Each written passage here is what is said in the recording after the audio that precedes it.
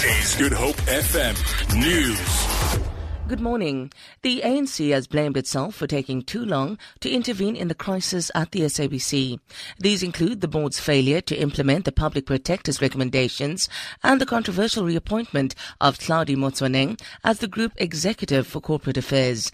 The ANC chief whip, Jackson Ntembu, was speaking after a meeting of the party caucus held in Parliament.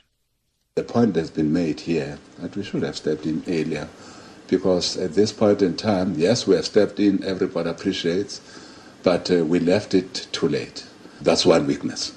As ANC, we should not have allowed the disruption and the destruction of the SABC to continue. The Wits University executive team will today make an announcement on the resumption of the academic year. The university's council and students have been meeting separately. The university called off a general assembly at the last minute on Friday. The assembly was widely expected to help find solutions to the violent student protest that started about 3 weeks ago. For a general assembly to be convened, all parties must agree on specific terms. However, the university says consensus was reached with all constituencies except the protesting students. Hurricane Matthew, which has weakened to a Category 1 storm, has made landfall on the east coast of the United States. The U.S. National Hurricane Center has warned that it still carries winds of about 130 kilometers an hour. Laura Bicker reports.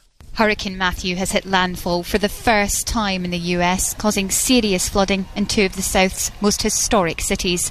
The National Hurricane Center said the storm hit South Carolina between Charleston and Myrtle Beach. Forecasters are warning of high storm surges and up to 15 inches of rain along the coast. Parts of the town of Savannah, Georgia, have been submerged in several feet of floodwater. Matthew has also brought some of the highest tides on record along the South Carolina coast.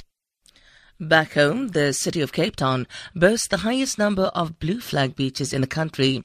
Recently, 10 of the city's beaches, including Clifton, Camps Bay and Muizenberg, were awarded the status. The blue flag is an international accreditation awarded to beaches that meet over 30 criteria, such as its own environmental education programs, the cleanliness of the beach, and safety and security measures, among others. The city's mayoral committee member for community service, Anda Nsodo, says the city has worked hard to ensure that beaches are well kept ahead of the holiday season.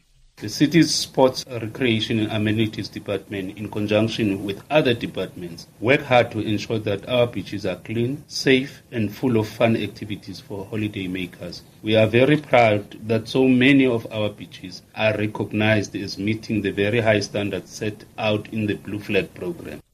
For Good Hope FM News, I'm Sandra Rosenberg.